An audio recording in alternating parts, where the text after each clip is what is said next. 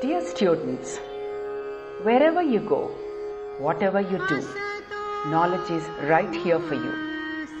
AP State Council of Higher Education created podcasts for easy and quick access to innovative learning. They aim to reinforce fundamental concepts. These engrossing podcasts will enable independent learning and enrich your knowledge and skills. Come, listen, learn, and lead the world. This is Dr. G. Beulah Pearl Sunanda, teaching history at Maristella College, Vijayawada. And this episode of mine deals with Sangam age and Sangam literature. There is enormous measure of evidences for research in the post-Mauryan era, which relates to 321 to 185 BCE. The centralized Mauryan power ended in 185 BCE, leading to the foundation of the Sunga Empire. There is a lot of literary evidence that can be gathered from royal inscriptions, the Shastras, the secular literature, Buddhist religious and secular texts, and captivating Tamil anthologies from the south. Foreign literary sources from China, Syria, Greece, Persia, and Egypt give authority to the political and commercial setting of this period. The numismatic evidence simplifies the construction of relative chronologies, and there is definitiveness from about 200 BCE onwards relating to the study of Indian history. The three ancient dynasties of South India were the Cholas, Cheras, and Pandyas. These were the Tamil dynasties which were constantly warring with one another for regional supremacy. These three Tamil dynasties were located on the outskirts of the Mauryan Empire, according to the Greek and Ashokan sources. Much useful information about their social life can be gathered from the ancient Tamil literature known as Sangam literature, which also includes Tolkappiyam, a manual of Tamil grammar by Tolkappiyar.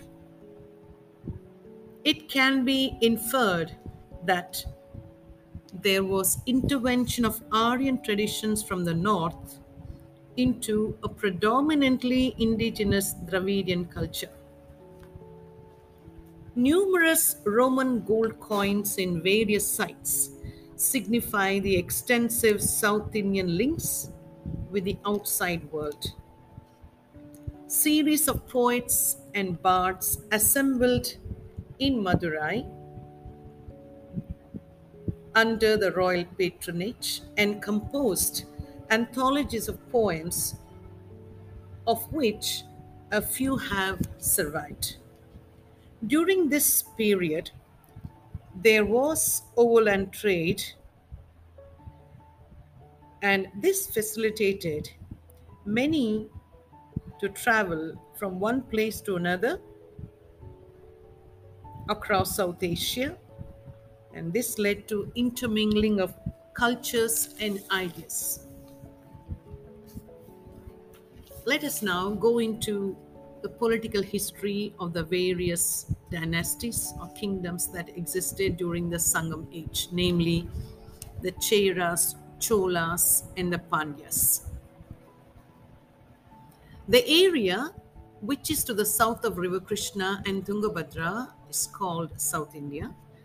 And during the Sangam age, three dynasties ruled, namely the Cheras, Cholas, and Pandyas. The main source for this study is traced from the literary references of Sangam period, which relates to the 1st century BC to the end of 2nd century AD in South India. It is named after the Sangam academies during that period. Academicians esteem the Sangam period as a classical age and golden age of the Tamils, and it is compared to the ancient glory of Greece and Rome. In addition to the Sangam literature, there are archaeological findings from various sites which throw light on different aspects of the political, socio-economic, religious, and cultural life of the Sangam age. The literal meaning of Sangam is amalgamation, and it is related to an academy of learned people. According to the Tamil legends, there were 3 Sangams which were held in the ancient South India, popularly known as Muchangam. These Sangams flourished under the royal patronage of the Pandya kings of Madurai.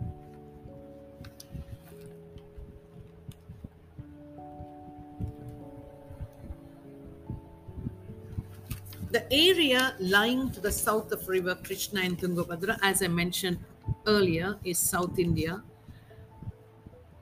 And going into the details of the political history of Sangam period, let us begin with the Cheras. The Cheras ruled over the hilly country in the west, and their capital was Vanji or Karur.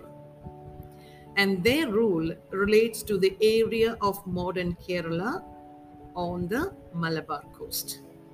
The Cholas controlled the fully irrigated fertile Kaveri basin with their capital at Urayur. The Pandyas exercised their authority over the pastoral and coastal parts with the capital at Madurai. The Cheras ruled over a major part of modern Kerala.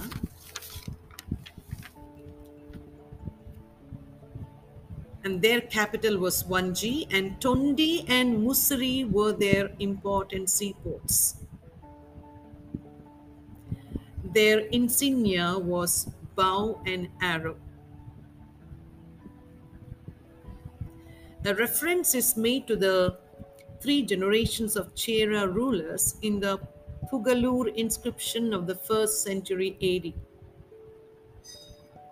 Senguttuvan, who belonged to the 2nd century AD, was an important ruler of Cheras. The first ruler of the Chera kingdom was Udayan Cheralandan. Under the leadership of Nedun Chenguttuvan, the son of Udayan, the kingdom rose to its prominence. His military achievements have been chronicled in the epic Silappatikaram, which gives details about expeditions of his to the Himalayas, where he defeated many North Indian rulers. He won a naval victory against a local chieftain on the Malabar coast, and he also defeated the Yavanas. And because of all these achievements, he assumed the title Adi Raja, especially after he extended his kingdom to the Himalayas. Cheran Chenguttuvan was probably the greatest Chera king of the Sangam age. Cheran Chenguttuvan was probably the greatest Chera king of the Sangam age. Victories of Cheran and naval force of the Chera kingdom are depicted in Silappatikaram, which is written by his brother Illongo.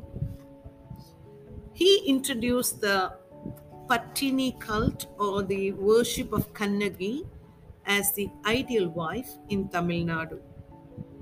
known as Kannagi cult. He maintained diplomatic relations with China and he was the first to send embassy to China from South India. Now let us try to have a little recap of what we have learned through a few questions. So what is the chronology of the Sangam age? Can you tell me? It is from the 1st century BC to the end of 2nd century AD in South India. What was the capital of the Cheras? Vanchi. And their important seaports included Tondi and Musiri. Udayan Chera London was the first ruler of the Chera kingdom. Nedun Chenguttuvan, the son of Udayan, was a very powerful ruler and he adopted the title Adi Raja. So the work which depicts the victories of Cheras and details of their naval force is Silabbadikaram. And who wrote Silabbadikaram? Who wrote Silabbadikaram? Ilongo. Right. Now, let us now go on to the other dynasty which existed during the Sangam age, and that is Cholas. The Chola kingdom extended from northern Tamil Nadu to southern Andhra Pradesh. Their capital was originally at Urayur. Later, it was shifted to Puhar or Tanjore. According to the Sangam literature, the earliest kingdom which exercised sovereignty over Tamilikam was the Chola kingdom. The greatest Chola king was King Karikala Chola. Karikala means man with charred leg.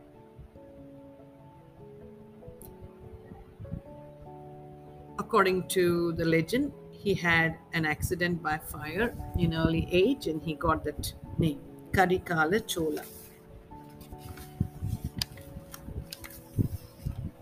So in Sanskrit, it meant death to Kali, death to elephants. The insignia of Cholas was tiger, and Karikala Chola defeated the Pandyas in the Chera rulers and he established his supremacy. He built a new capital, Puhar, Kaveri Patnam, and he undertook many welfare programs. The grand Anicut, known as Kallanai, was built by Karikala, one of the oldest water diversion or water regulator structures in the world, which is still in use. Kallanai is a massive dam of unhewn stone across the main stream of the Kaveri near Sri Rangam, and it provided irrigational facilities. Karikala Cholan Manimandapam Memorial Hall was built in honor of the king who built the Grand Anicut. The hall also features a bronze statue of the king. So during his rule, forests also were cleared and incentives were offered to agriculture and trade. Brahmanical sacrifices also were encouraged, and he was also a great patron of art and literature. Now let us try to have a short recap of what we have learned through a few questions that I'm going to answer, that I'm going to ask, and I will also give you the answer. So who was the greatest Chola king? It was Karikala Chola. What was the earliest kingdom which exercised sovereignty over Tamilikam? The Cholas. So it was the Cholas who have been known as the earliest kingdom, which exercised sovereignty over Tamilakam. Which work portrays the life and military conquests of Karikala Chola? Pattinappalai. The Battle of Venni was a turning point in the career of which Chola king? Karikala Chola. So many Sangam poems mention the battles of Venni. Okay, it was a turning point in the career of Karikala Chola, and he defeated the confederacy of Cheras, Pandyas, and 11 minor chieftains. He also fought at Valaiparandalai, in which 9 enemy chieftains submitted before him. So, thus, we can say that through these military exploits, he became the overlord of the whole of Tamil country. Right. Next, we go into another dynasty, and that is the Pandyas. So the Pandyas ruled over the present day southern Tamil Nadu, and their capital was Madurai. Their insignia was the car. The earliest known Pandyan king was Mudukundimi Peruvalludi. Mudukudimi Peruvalludi. He was a heroic soldier, he was a great patron of literature, and a great devotee of Lord Shiva. He also he gave a lot of patronage to the Brahmins, and he donated many villages to help them. King Nedunchelian, also known as Aryappadai Kadantha Nedunchelian, Aryappadai Kadantha Nedunchelian, was the distinguished ruler of the Pandyas. He defeated the combined armies of the Cheras and Cholas in the heroic field of Talayalanganam, in which Chera king was captured. He also captured neighboring areas and strengthened the Tamilakam. Nedunchelian was a follower of the Vedic religion, and under his patronage, Madurai became the great seat of Sangam literature. And during his time, during the rule of the Pandyas, there was a flourishing seaport, that is Korkai. So, Madurai Kani was written by Mangudi Marutanar, and it describes the socio-economic conditions of the flourishing seaport of Korkai. Now let us try to summarize what we have learnt relating to the Pandyas. So what was the capital of the Pandyas? Madurai. So Madurai was the capital of the Pandyas. And the distinguished ruler of the Pandyas was King Nedunchelian. Under the royal patronage of Nedunchelian, Madurai became the great seat of Sangam literature. And the flourishing seaport of the Pandyas was Korkai. Korkai was the flourishing seat of the Pandyas. And we get the information about this Korkai from Madurai Kani, written by Mangudi Marutanar. It was written by Mangudi Marutanar. Right, so thus we understand that in the ancient Sangam age, the 3 ancient dynasties which flourished were Cheras, Cholas, and Pandyas. And they were the Tamil dynasties. and they were constantly warring with one another for regional supremacy. And the information we get about these dynasties from Sangam literature, because we understand that series of poets and bards assembled under the royal patronage, and they have composed anthologies of poems which a few survive, but they have become very valuable source for the study of this particular age. Let us now try to learn about the Sangam literature. Sangam literature explains the early history of Tamilakam, the entire Tamil region. The oldest extant literary work in Tamil is Tolkapiyam, a discourse by Tolkapiyar on Tamil semantics and syntactics, composed during the Second Sangam. Presently, the term Sangam literature relates to the works in verse, which are controlled in the academic and literary compositions such as Ettu Togai. Ettu Togai relates to 8 collections, Pattu Pattu, 10 village songs, and Pattinenkil Kanakku, 18 minor works. So Ettu Togai, Pattu Pattu, and Pattinenkil Kanakku. These are believed to have been produced during 150 to 250 CE. The 5 epics, the 5 great poems, namely Chintamani, Silapadikaram, Manimekalai, Valayapatti, and Kundalakesi, are relegated to the later dates. Of these, the last 2, namely Valayapatti, Kundalakesi, are not extant.